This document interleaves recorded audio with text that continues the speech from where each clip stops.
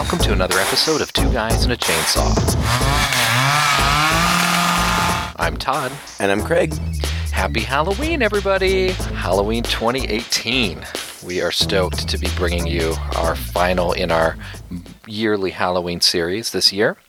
And today we decided to do, apropos, 31. 31 stands for the day of Halloween. And so therefore this movie by Rob Zombie, which came out in 2016, takes place on Halloween, which makes it perfect for our Halloween episode today. Yep. I have to admit, Craig, this is the very first time I've ever seen a Rob Zombie movie. Isn't that That's weird? crazy. Yeah. Yeah.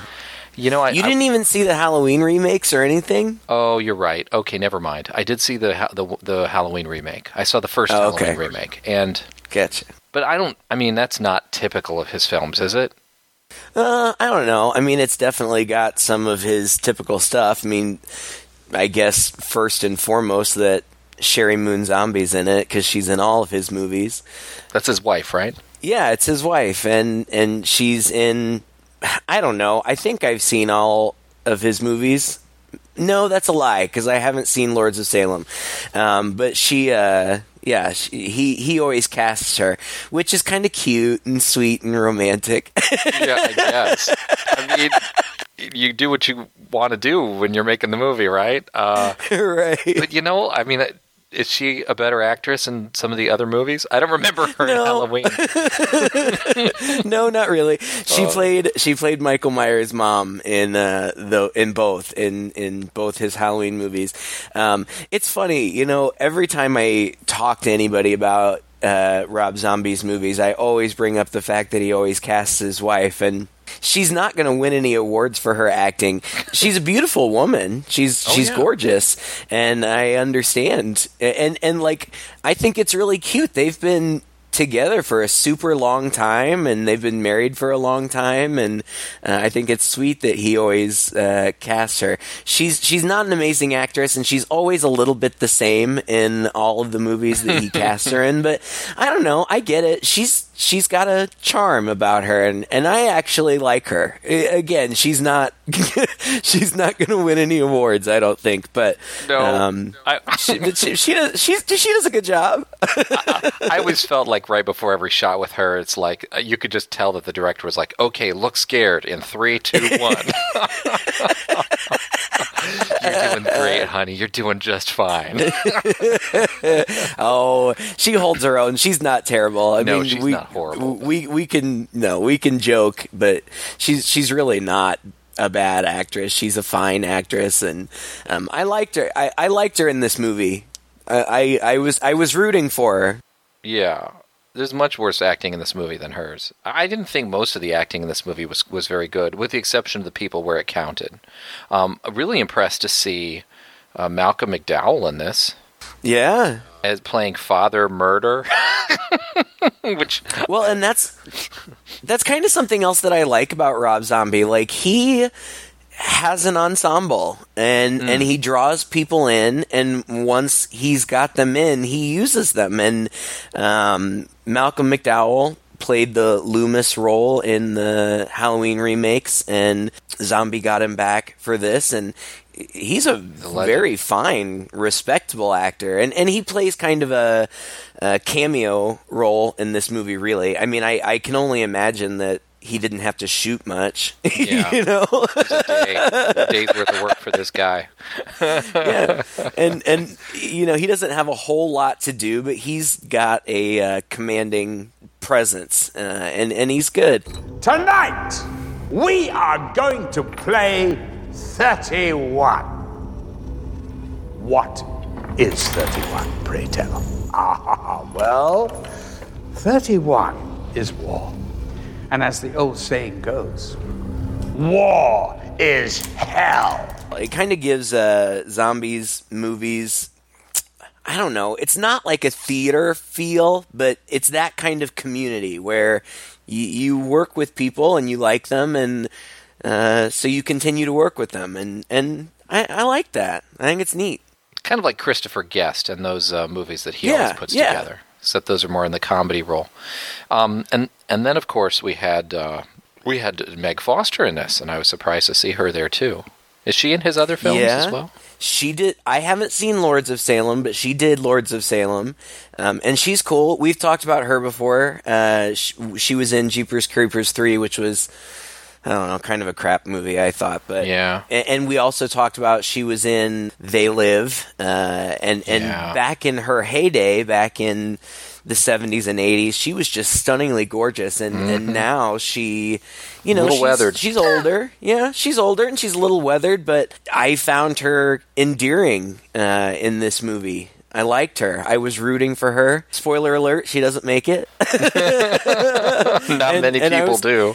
No, and I was kind of bummed, because she was cool. And the thing that I like about her in this movie is that it centers around this troupe of carnies, really. They're rough around the edges, but they're like a family, and they've got each other's backs. And she's kind of the mother figure in this little ragtag group, and I liked her. I thought she did a good job, and she looks good. I mean, she looks her age, which is kind of different for women in Hollywood these days. But imagine Carney's a little rough around the edges.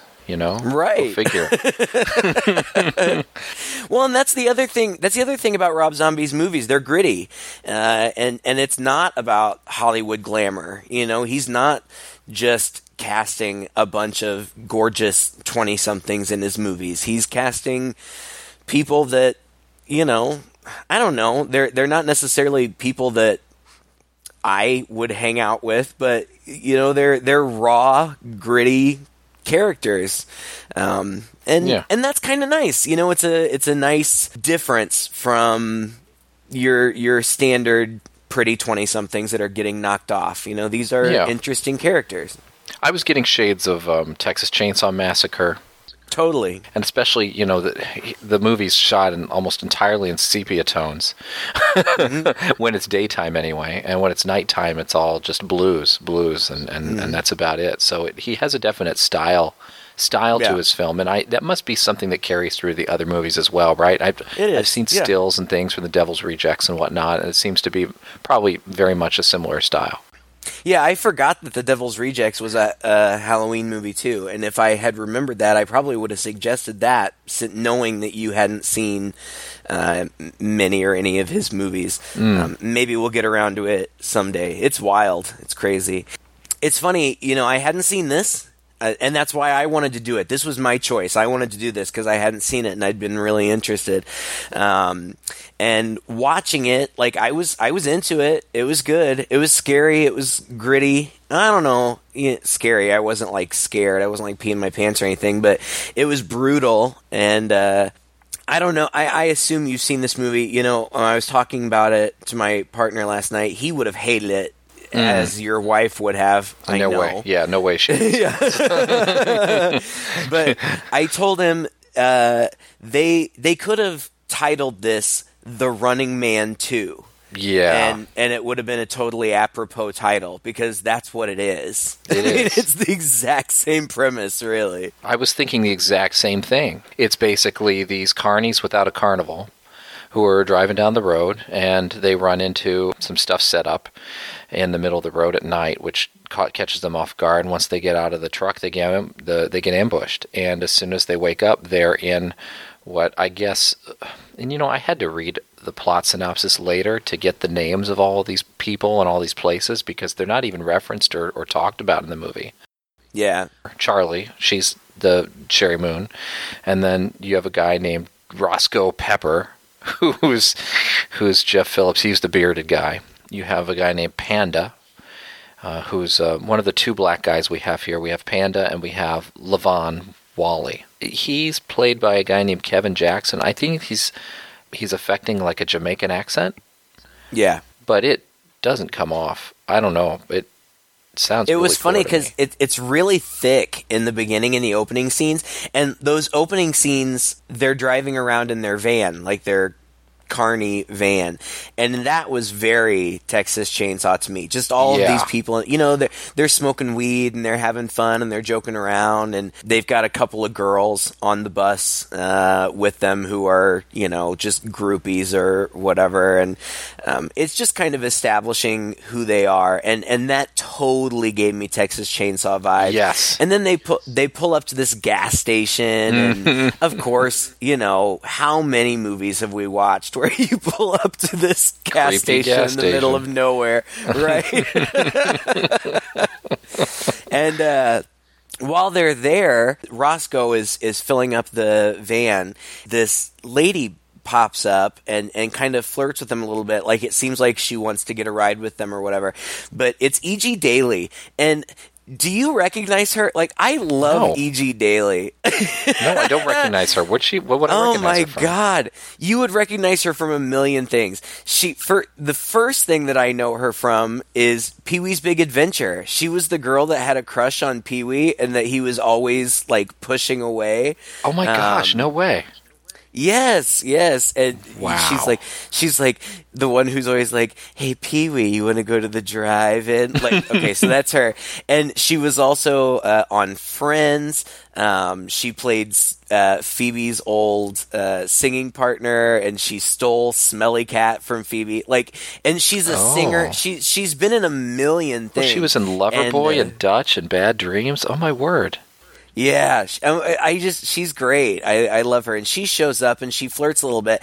And I knew she was in this, so I was watching for her. And to be fair, I knew what her role was. So when she showed up, and it was funny, it's just a very simple scene where she's kind of flirting with him, but she keeps talking about, like, she keeps saying, "Y'all headed up Jackson Way, go hunting?" No, we're just plowing straight on through the Harleyville. Planning on doing some hunting? No, why are you so concerned with me going hunting? I'm just wondering. You got that domineering, gray, white hunter vibe. Yeah, it just comes natural. And it's because she's fishing. She wants to know if they have weapons on board. And they don't. And then she disappears. And then she shows up later. But it in the grand scheme of things, it makes sense. She's scouting these guys out to make sure that they don't have guns. After they leave the gas station, then they're driving down the road and they come across these... It looks like scarecrows, but when they get out and they look at them, the Jamaican guy is like, "Nah, man, it's voodoo."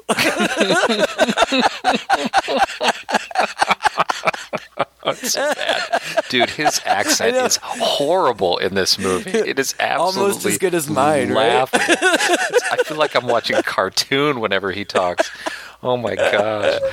Hey, little boy, if this monster break out here in the ass end of nowhere, you're gonna get your loud ass out there and you're gonna push with the bumper up your ass. True Rastafarian here. I think the acting was pretty poor with most of the people who get killed off pretty early on. The driver of the van and all that. The two girls that were in there were just terrible actresses. Terrible. I don't mean to knock them, but it was just... I'll have to say, at the beginning of the movie, I wasn't really getting into it because I found that so distracting. And I also found the writing to be kind of lame. And maybe in the hands of a different director, or maybe in the hands of different actors and actresses, it would have come across a little better. But I felt like all of their little banter and everything that they did back and forth in the van seemed really written. It seemed really written and really forced to me. I don't know. I imagine that they had a skeleton of what they wanted to do and what they were doing, but I have a feeling that much of it was improvised. Like, they sing these made-up songs in the beginning. It's road trippy, and they're stoned, and they're, having fun or whatever. I know that Sherry Moon Zombie and the guy who plays... whatever, Panda or whoever the Jamaican guy is, they make up these songs, and I know that they made them up themselves. I read that, so I have a feeling that some of it was probably ad-libbed. So what exactly is the name of this show of yours? Okay, dig this. Professor Guldini's Mad Gorilla Monster Show. Ooh, I'd go see that show. The name's got some grad, but you're still minus one jungle girl. Oh, I could be a jungle girl. I took an acting class before I left high school. Just shut the fuck up for 2 seconds. That's where Charlie Girl comes in. Charlie hardly looks like the wild woman of Borneo. And besides, you know that she is my main hustle in this girly show. Okay, we dumped the whole Borneo shit, okay? We work a new angle. The yokels had burnt out on that yarn 10 years ago. What's a yokel? Frankly, it really didn't bother me. Yeah, the two girls who just serve the purpose of kind of being annoying and showing that these guys have groupies or whatever. Yeah. They're the first to go. You know, as soon as they come across these figures in the road and they get out to try to move them away, they get attacked. And the two girls get killed, and the main core group of people get hijacked, kidnapped, I guess. And they take them into, gosh, I couldn't tell. Was it like an old church? That's what it looked like. It was either a church or a theater. Yeah. It was hard to tell. Well, some churches look like theaters. It's, you know, it's True. a really old looking, you know, Renaissance style kind of place, and not really a little gothic, I guess. But Yeah. that's when Malcolm McDowell pops out. Right. And he's up on a balcony above them, and he's in full regalia. He's got a big, tall, poofy, powdered wig. They all look like, you know, they're from, they're all about to lose their heads in the French Revolution, basically. Right, yeah. Heavy bourgeois-looking French. It's very odd. You know, you can tell that I think these decisions were clearly made, I don't know, man, not necessarily in service to the story, but just to give you something cool. Like, it's trying to be cool, it's trying to be different, it's trying to be so out there in all of these characters. And I have to say that's the second thing that kind of bothered me about this movie. I felt overall this movie was trying really too hard to be cool, that sometimes it came across as rather silly. Yeah, I think that may be Zombie's style. Is that the way he is? Yeah, I don't know. And I don't know that it's necessarily him trying to be cool, but yeah, he's big on the visuals. And that's fine. I mean, I'd rather see something interesting than something boring. It was neat to see them in those. The French Revolution is exactly what it looks like. You know, they're in the powdered wigs and the white makeup, and it's him, it's Malcolm McDowell, and then several older ladies. And what it turns out to be is that they are these super wealthy people who every year they set up this game where they kidnap a bunch of people, throw them in this old warehouse, factory, something dark.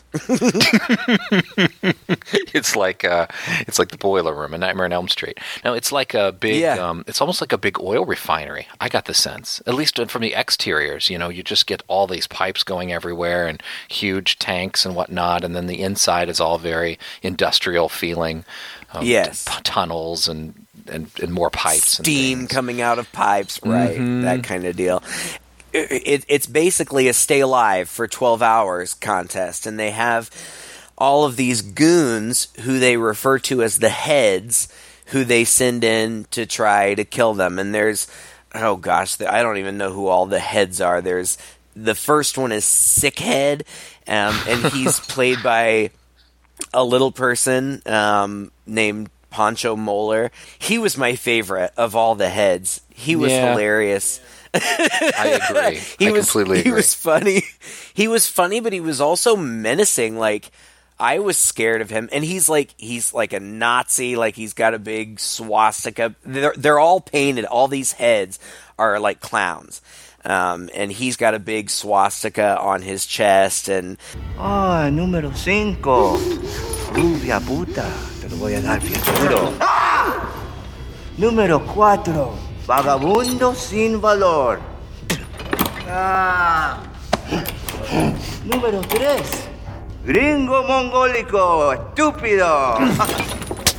That's the breakdown of the movie, is that they release these heads on these people, and the people have either, you know, it's fight to the death, basically. And that's why it's so much like The Running Man. I liked the movie overall, I really did. But the thing that bothered me about the movie was they would be pitted against these various villains, but the villains would toy with them so much that I was like, really? Like, just freaking kill them. Like, and there would seriously be some times when the villain would appear and be like, ha ha, I'm so scary. Okay. Literally, like, all right, go run around for 20 minutes. Exactly. And I'll come find you. Exactly. Especially toward the end, it gets kind of ridiculous. He just pops in, like the last guy pops in and says something, and like, all right, I'm going to let you guys like hang for a while, and they just walk out and walk around for a little bit, and that begs the question too with these people. And I'm sorry, Craig, I didn't like this movie. That's okay. I didn't make it. I shouldn't apologize for disagreeing with you. Heaven knows we do plenty of that. But true. No, the whole premise to me, it seemed kind of dumb in a way that, like I said, I think it was trying so hard to be cool, but it didn't really have itself anchored in a strong foundation of backstory. I had all these questions. I'm like, okay, so these people, okay, I can get behind. It's Halloween, so they'll dress up in these French wigs or whatever, and they'll set these people loose. And as soon as they tell these people what's going on, these people get knocked out, and they all wake up in different areas of this complex, far-flung areas of this complex. Yeah. And so I'm asking myself from the very beginning, are there like hidden cameras around here? How are these three people who are running this game getting off on it? You know, how are they witnessing and seeing what's going on? Everything we see is just them in this big theater place, which, you know, that's the only place we ever see them. We never see them looking at video cameras. We never see any sense that there are monitors or anything in there. Plus, this is 1976. Yeah, we had video in 1976, but it wasn't that sophisticated. You know, the cameras would have been big. They would have been obvious. They would have been around and maybe in black and white and whatnot. These kind of closed circuit systems. I just couldn't understand how these people would be able to watch all of this play out. At least the movie never showed us how these people would watch all this be played out. Totally true. You know, they run around and there's all this stuff that happens in these little passageways and all these places. And like you said, they go and they toy with them, and then they let them run around some more. They come and toy with them, and then they let them run around some more. And then, to be completely honest, the way that these people die, like the villains, is pretty let down. I mean, every single one of them just does something stupid, like they're not looking behind them. Or they charge in on one guy when there's another person standing there. Yeah. And so it's a little anticlimactic when they get it, you know. Whereas like in The Running Man, like each of these people, they have their strengths and their shtick, you know. And it's the electricity guy, you know. He comes after you with electricity, and that ends up kind of being his downfall. Like somebody throws a pipe at him or something, and I don't remember exactly how it goes, but you know, short circuits him out, and he falls. And I was kind of hoping that each of these people would kind of get it in the way that they got it, and just the chainsaw people do. The second group of people come along are two clowns, right? Well, they're all clowns, but these are two. Clowns, yeah. They're called Schizohead and Psychohead, and actually, they were fun to watch. But they come in this weird scene, and again, like I said, I feel like, oh my gosh, man, they're just kind of trying too hard. There's so much like sexual innuendo in here. Yeah. Every time these guys come in, there's either like somebody banging somebody, or they're like making all these sexual references to people, or they're teasing people in these sexual ways. And then in this moment, you know, they're walking down this passageway, and it's got this big like women's legs painted across the sides, and then the entryway is like her vagina, and they walk in, and there they are. You know, it's so over. I mean, it's like a club, or like it looks like it's set up to be like a club or whatever, and it's called the Wet Kitty. Yeah. It's funny, and you know, when that's a shtick in and of itself, when it's like in From Dusk Till Dawn, you know, Robert Rodriguez and Quentin Tarantino kind of do this, but they do it every now and then. It's not like it's constantly revisited time and time again through this movie, where it got old to me. You know, again, it felt like it was trying too hard to be shocking in this way. That by the time the fourth guy gets called in, because he's apparently the only guy who can finish them off, he's like banging some girl, You know, like that's the scene that we get with her. I mean, I'm not opposed to any of this. I know I get it. They're supposed to be nasty people and blah, blah, blah. And maybe they're all kind of obsessed with sex, but it's just like every other thing is like this. And it got old. Yeah. It got so old that it just felt to me like they were just trying too hard. You know? I get what you're saying. I'm glad that you brought up Robert Rodriguez because I feel like his style is somewhat similar. Not the same, but somewhat similar. Yeah, a little more zombies. Sophisticated, though. Well, they're going for gritty, and I think that they are going for this is a side of society, for lack of a better word, that's not represented in film, and they are, you know, they're carnies, you know, they're rough people. So the sexual innuendo, the scene that you were talking about with Doomhead banging the girl, I mean, it was certainly gratuitous, and like he's hardcore banging this girl while they're watching Nosferatu, like he's getting off on that or something. Okay, whatever.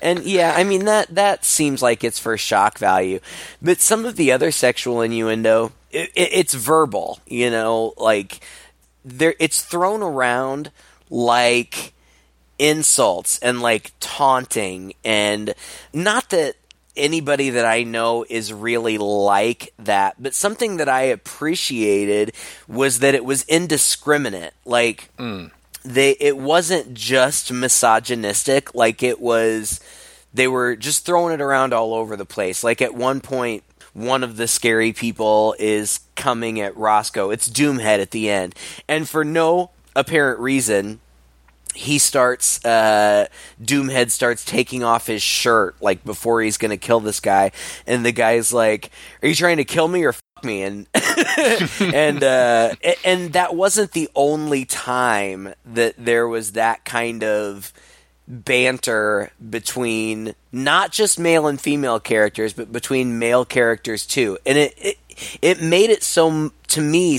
that it wasn't so much like sexual innuendo or sexual banter, but just vulgar, you know, just they were throwing vulgarities at each other indiscriminately.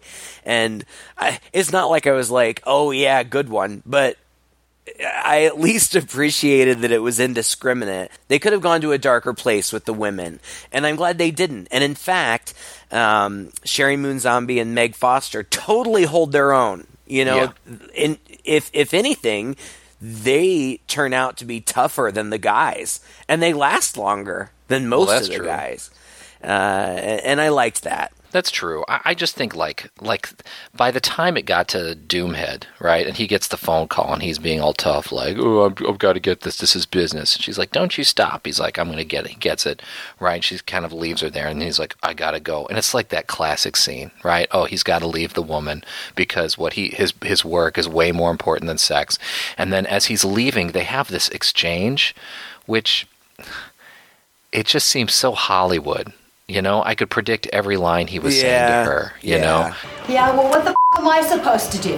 Well, you can stick your fingers in your dripping twat and finish yourself off, or get the out. Frankly, my dear, I don't give a damn. You know, pretty full of yourself. Nobody messes with Mr. Big Shot. Well, you. Bitch, when you run a perfect game day after day, ain't luck, cunt. Skill. Can I at least take a shower before I go? Negative. Take that stinking ass and hit the bricks. You know, it's just it is nasty. Just felt not just nasty, but it was so predictable, and it felt so written that okay, you're supposed to be telling me how tough this guy is, but it's so cliche that the way you're doing it, there's nothing new there. Well, you're right. I agree with you on that, and it is nasty because basically they call in all these people, and you have kind of already alluded to it, but it's a little anticlimactic in that they keep bringing in these new people, and they're supposed to be scary, and like the way that they're introduced is usually scary, and then when they actually face off with our heroes, for lack of a better word. Like, they're just people, and it really isn't all that difficult for these people to fight back and dispatch them. Like, it usually takes a couple of minutes. It's not even hard. Because it's always like 4 or 5 people on one, or 4 or 5 people on two. I mean, at some point, it's easier to get the jump on them because they're facing the opposite direction. Somebody else comes up from behind, and they're sloppy. they just allow that to happen, And the characters even talk about that at some point. Like, they have a conversation where one of them wants to just find a place and barricade themselves in and just hold it down, because it's all based on time. It's 12 hours. They've got to survive these 12 hours. But at that point, there's 4 of them left, and they vote, and Sherry Moon Zombie is the last vote, and she says, let's find these MFers and slit their throats. And so that's what they do. They just stick together, and they kind of wait until these people show up, or they kind of actively pursue them or whatever, and then they fight them as a group, and they win most of the time. And there are stupid contrivances where they split them up. Yes, sometimes. And it's dumb. Like, just out of nowhere, a cage door will fall, and so like, oh no, we're split up. And we're in a cage. But, ultimately it doesn't amount to any. I mean, they just fight these people and they win. Where I was going, to get back to your criticism of the nastiness, you were talking about how Doomhead is banging that girl or whatever, and then he has to go to work, and then eventually he corners Venus. He grabs her by the throat and puts her up against the wall, and then he sticks his hands down his pants and holds his fingers up to her nose and is like, do you smell that? Like, just nasty stuff like that. It is nasty. And Rob Zombie is not afraid to go for the nasty. It's really not my cup of tea, but I feel like he's going for gritty, and that's fine. I'm not going to be critical of it. I get it. I just feel like, and I'm not opposed to that either. Far be it from me, but it's just, if it had just been a little more judiciously used, it would have been more effective. When it's sort of in your face, overused, I would say overused in this movie. Yeah. It just seems like he's trying a little too hard to be nasty. It doesn't even come in at spots where it makes sense, or it's clever, or it's funny or whatnot. It's just there. And after a while, I feel like I'm watching a written story, and not real people. Yeah. That's just that's why it really bothered me. Not the content, just the amount of it. And the way it was all delivered, it's really weird. This movie, I wanted to see it. I've seen most of Rob Zombie's other movies, and the reason that I wanted to see this one and really ultimately save it for our final Halloween episode is because I do appreciate that Zombie kind of throws back to those gritty movies of the 70s. He's got a very 70s feel. It's very Texas Chainsaw Massacre. It's for sure. It's gritty. It's dark. It's violent. And some of his other movies, like House of a Thousand Corpses, it's not even on the list of my favorite movies, but it really unsettled me. Like, it was so violent and so gratuitous that it almost kind of made me sick. Like, and I don't want to say in a good way, but it was effective in what it did, and I appreciated that. And then the sequel to that, The Devil's Rejects, it amped it up even more. Like, it was just even more, and there's violence and rape and just all this terrible stuff that you see. And so going into this one, I had read that Rob Zombie had said this was his most brutal movie to date. And after I watched it, I was like, has Rob Zombie seen his other movies? Because, like... I didn't think it was that brutal. It wasn't really. And I just didn't think that it was... Gosh, I hate to be critical because I like the guy, and I think that he's a cool voice in the world of horror. But I just didn't think that it was as good as some of his other efforts. It's not his best work. Huh? No, and he wrote it and he directed it. It was crowdfunded. Like, I feel like it was funded by, like, Kickstarter or something. Yeah, 2 times. Like, he had to go back and raise more money or something. Yeah, and the dude lied. Like people were clamoring for another sequel to House of a Thousand Corpses, which I think we're getting. I think that's coming soon. Even though they all died or supposedly died at the end of The Devil's Rejects, I think that we're getting another one of those.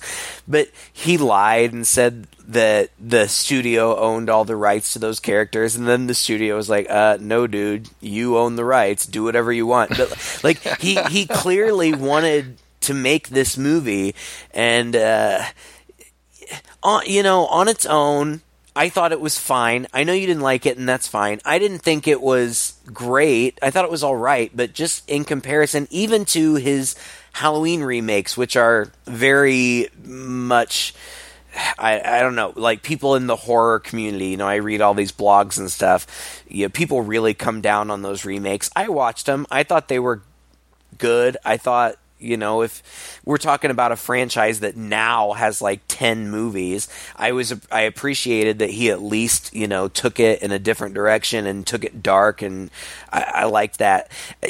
But in comparison to his body of work, I just didn't think this one really stood up, and I was a little disappointed.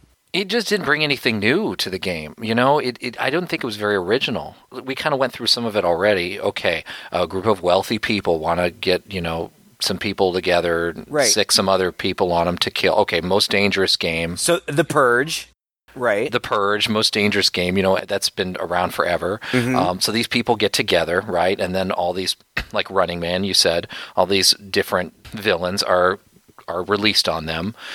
Then these villains, they kind of are different. Like, 2 of them are clowns with chainsaws. One of them is that Nazi clown guy. The other guy they end up calling in is like a big jerky. Oh, and then there's a tall guy and the short woman, who's the woman that we saw earlier in the gas station. Yeah. And oh, God. And I have to, like, when they brought in those 2, it was, I think, Death Head, right? And Death Head and Sex. And Sex Head. and it was E.G. Daily doing her very best Harley Quinn. Yes. and literally, I love her, and I was so excited to see her, and I enjoyed watching her, but the whole thing, they hype up, oh, we're going to send in Death Head and Sex Head, and Death Head is like our last resort, because he's definitely going to get things done. And then they come in and they, he's this huge guy and she's this tiny girl, and the visual of them together is kind of a striking visual. But then they split up, and then they just both get killed. Like, yeah, like it's just they're like over. the weakest. They're the weakest of, actually, honestly, the minute they were both walking down that passageway, I was like, okay, this isn't going to last long. No. Like, they're going to have to pull out some special, like, electricity from their fingertips or something to impress me. He just had a bat with some spikes on it, and she was just dancing around. Yeah, and singing like they... and they're singing a German song or something like that. In die weite Welt hinein. Stock und Hut. Stock und Hut. Steht ihm gut. Steht ihm gut. Ist gar wohl genug. Oh my gosh, come on. We already had the Nazi guy earlier. Are we really going to go back in and, ooh, German is scary, right? It wasn't enough. And yeah, they get killed so quickly. She leaps on what's-his-name, thinking that he's more incapacitated, and he's not. And so he just, like, stabs her a bunch of times, and she's dead. And then as soon as he sees her dead, he just stands there and flips out while somebody else comes up from behind him and, hits him several times with the... Oh, it was that was the first time that Charlie kills somebody, right? Maybe. I don't know. No, she killed somebody earlier, too. I liked that about her, and I liked it about both of the women characters, that I saw or read that Sherry Moon Zombie was interviewed about this, and she talked about how this girl that she's playing, Charlie, is just a victim in this whole thing. But it just goes to show that when you are put in a life or death situation, even normal people can resort to their most primal survival instincts. And I liked that. You know, they are tough, especially the two ladies. They're tough. And Meg Foster kicks ass in this movie. I want to give her props because I really liked her. In fact, she may have been my favorite part about the movie.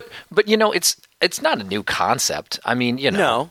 No, the final girl. No, it's not a... The final girl. And also, like, you know, The Hills Have Eyes. I'm thinking, you know, that's kind of the whole point of that film. But if you compare the two, you know, say The Hills Have Eyes, or even something like Straw Dogs, if you've ever seen that with Dustin Hoffman. These are like normal, sort of suburban, everyday people who are put into these extraordinary situations and suddenly have to become as savage as the people attacking them in order to defend themselves.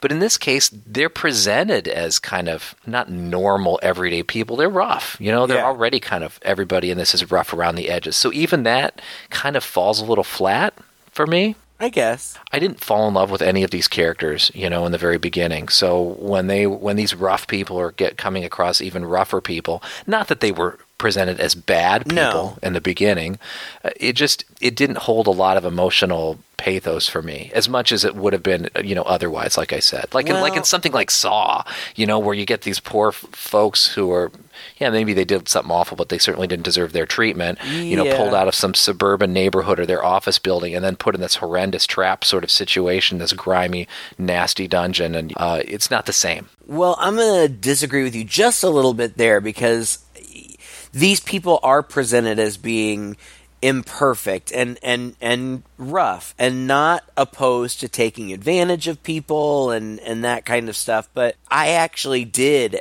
feel for them when they all got thrown in there. What I liked about it, especially there are some scenes early, I don't know, I mean, they don't even really get thrown in there until like a half an hour into the movie. But then once they do, one guy gets killed and they're sad about it. Okay, fine. But they're all separated, but they come back together very quickly. And I really did get a sense of these people being like family. And they wanted desperately not just to protect themselves, but to protect one another.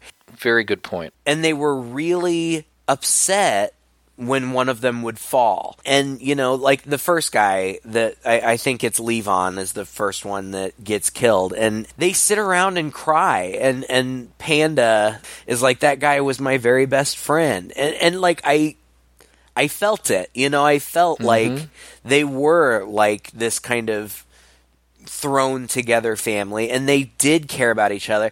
And I very much got the sense that Venus, you know, was the mother of the group, and she was looking out for all of them, and that kind of ended up being her demise, was because she woke up, like she took like a 5-minute nap or whatever, and she wakes up and Charlie is gone, and she scolds Roscoe, I can't believe you let her go, and she goes out looking for her, and then when Doomhead finds her, she says, please just let them live. She doesn't beg for her own life, she begs for their lives. And I bought that. I thought that they did a good job with that. And so, you know, there are things that I do appreciate about it. I do want to say, though, that there were other things about the movie that drove me absolutely crazy because they made absolutely no sense. Like, the first guy that dies is Levon, I think. And then literally, like a minute later, the aristocrats, or whatever you want to call them, set up this big dinner scene for them. Yes. And it's beautiful. I mean, the cinematography looks fantastic for this scene. It kind of looks like they filmed the whole movie in a haunted house at times, right? Everything is like smoky and the lights are in all the right places and things. Right. Yeah, it's gorgeous. And they kind of have a debate about should we eat or not, and one of the guys is like, look, you know, if we're going to be fighting for our lives, we have to eat or whatever. And they sit down and some of them start eating. And then Charlie's like, wait, stop eating. And she wipes the table clean, and underneath it is the guy that just died, as though they've been fed this guy who we just saw die a minute ago. Like, Yeah. How did that happen? How did they cook and heat up this? And there, yeah, I agree. When Sexhead, E.G. Daly's character, is fighting Roscoe, she stabs him multiple times. Now, to be fair, there was a strobe effect going on, and so it was difficult to see exactly what was going on. But there were also sound effects, and it sounded to me like she stabbed him, like, up under his ribs, like 4 or 5 times at least. And I wrote in my notes, okay, so Sexhead killed Roscoe. And then in the next scene, he's there and beat up, but pretty much more or less okay. moving around. Yeah, exactly.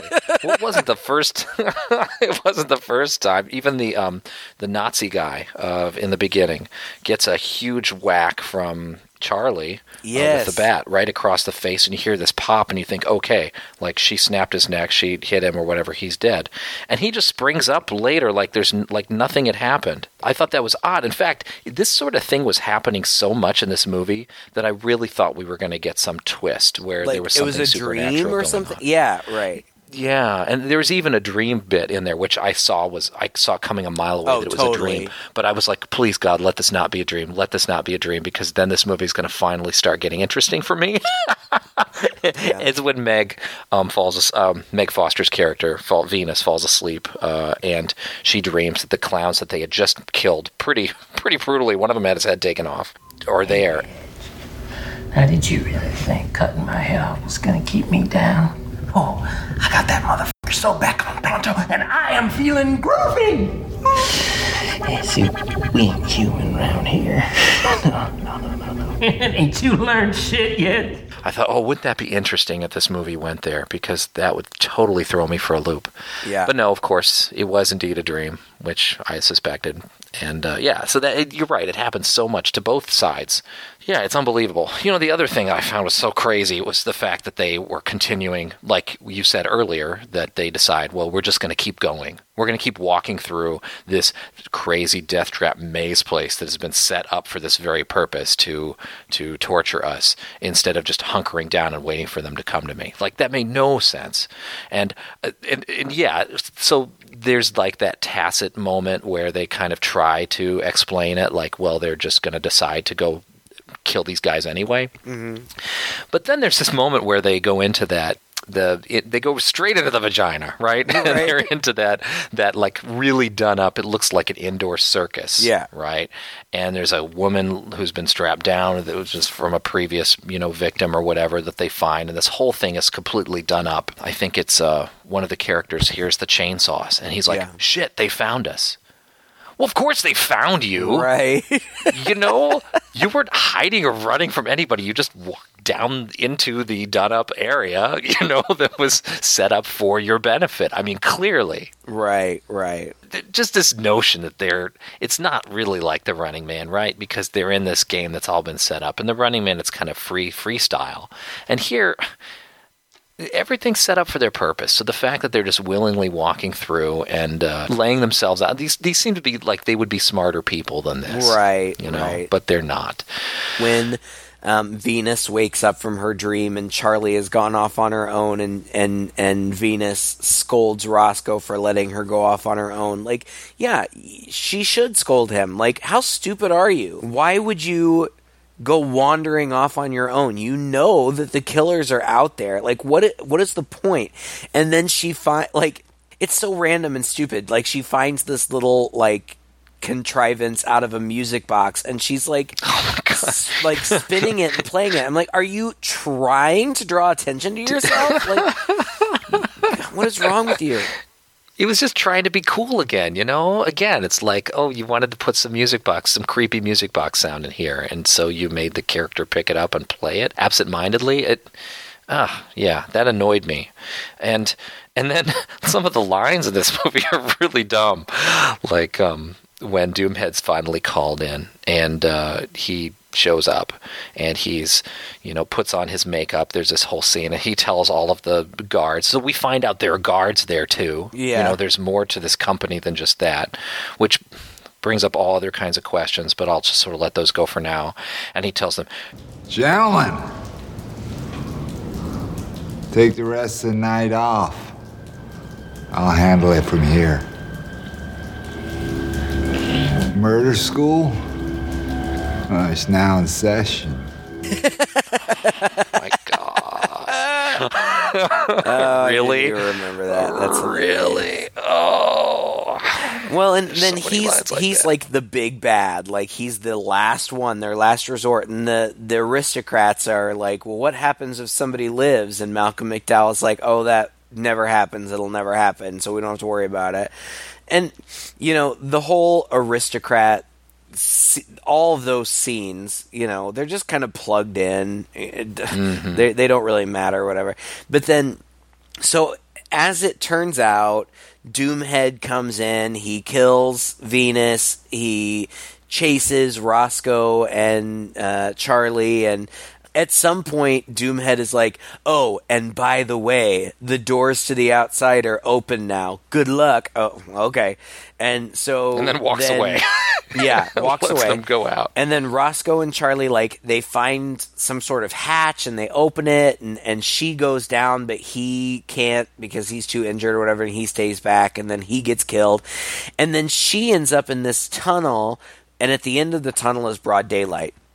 And she goes out into the broad daylight, and she's just walking around outside, and she sees this house, and she goes in, and it's like this abandoned house, and there's like this marionette theater set up in there, which we've already seen something similar earlier at the gas station or whatever. But then Doomhead, I liked the marionettes. That's fun. It was cute and it was appropriately creepy, but what in the world was that all about? It was like just perpetually playing in the corner of this gas station when they first showed up. Then how did it end up back in this house? Was there supposed to be some kind of weird connection here? Probably, but I didn't get an aha moment. Yeah, it was again just like trying to be creepy again. I mean, the way she wanders into that room, it seems like it has a huge impact on her. Like, my God, falls to her knees, I don't know. But anyway, okay, so then she's in this abandoned house, and then Doomhead shows up right behind her, and he brutally punches her right in the face to the point where she's almost unconscious. And then he goes off on a big soliloquy, and just as he's about to kill her, this big alarm goes off, and you hear voices over some speakers somewhere, weapons down, 31 is over, and she's won. And yes, and Doomhead is super mad, like, gosh darn it, like, oh, I was just about to kill you, and now I'm super mad. And I was excited and happy. I'm like, oh, she made it. That's awesome. And then they show, the aristocrats just taking off their wigs and washing the makeup off their faces, putting on their regular clothes and just leaving. Like, okay, happy Halloween. That was fun.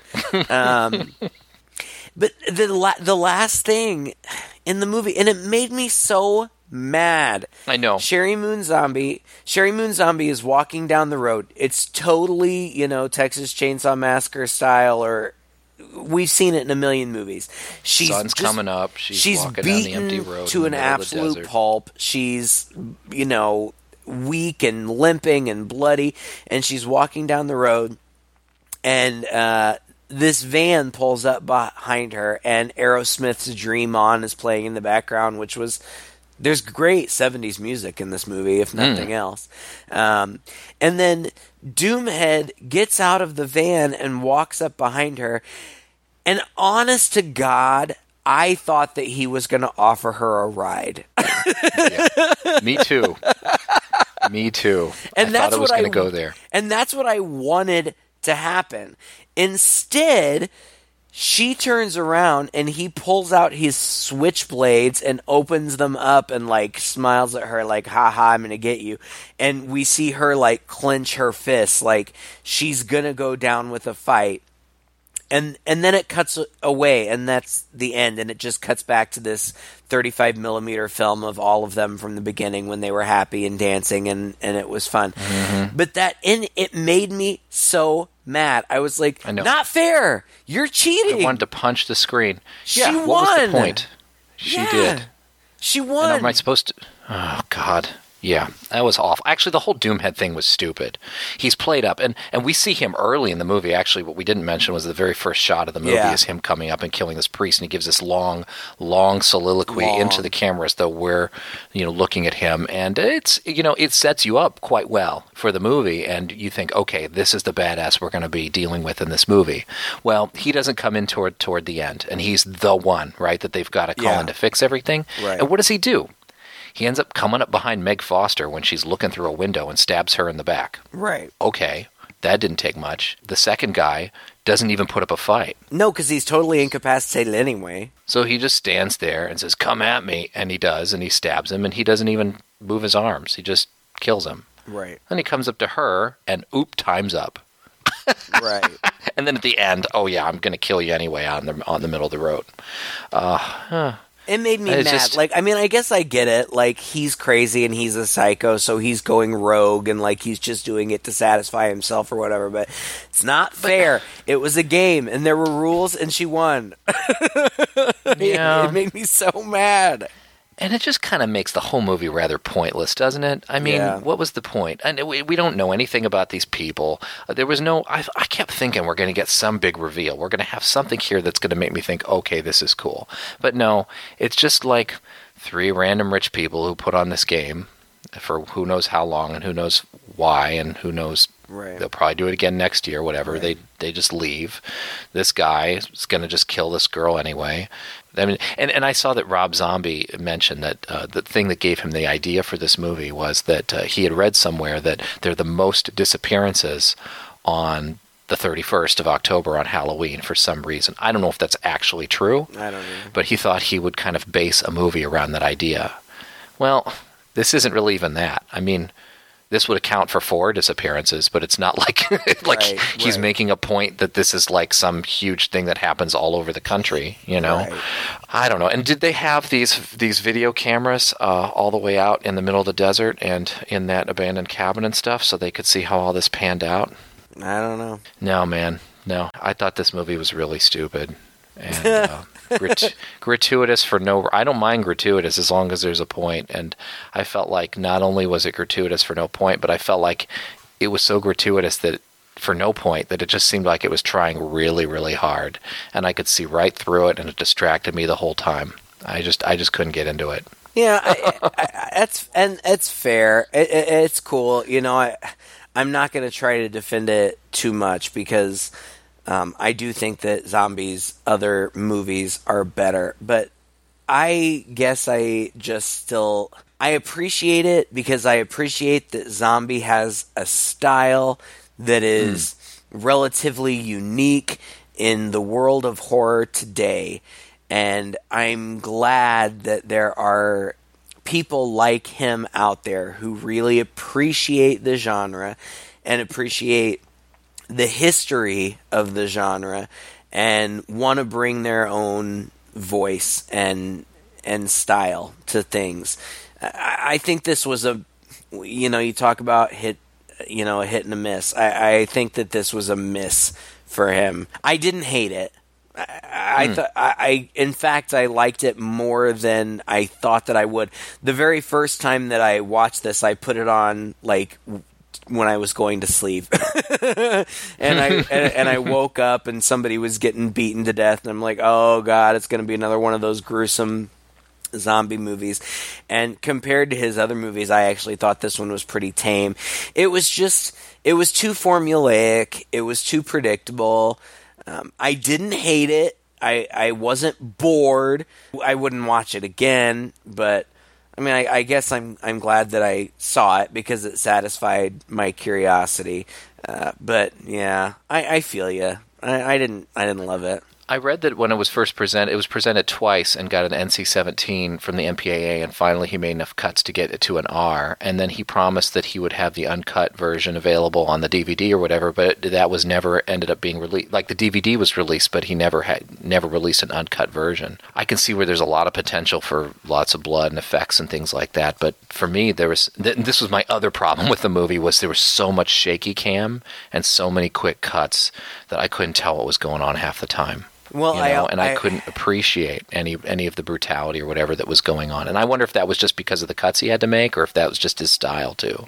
Well, and I read, and I don't know if this is accurate or not, but I read that he conceptualized this as a franchise. Like he planned on doing more of them, but it didn't do well at all. Like I think it made like $800,000 or something at the box office.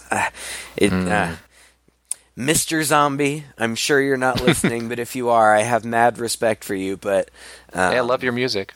Yeah, let this one go. It was a good effort. Appreciate it, but move on.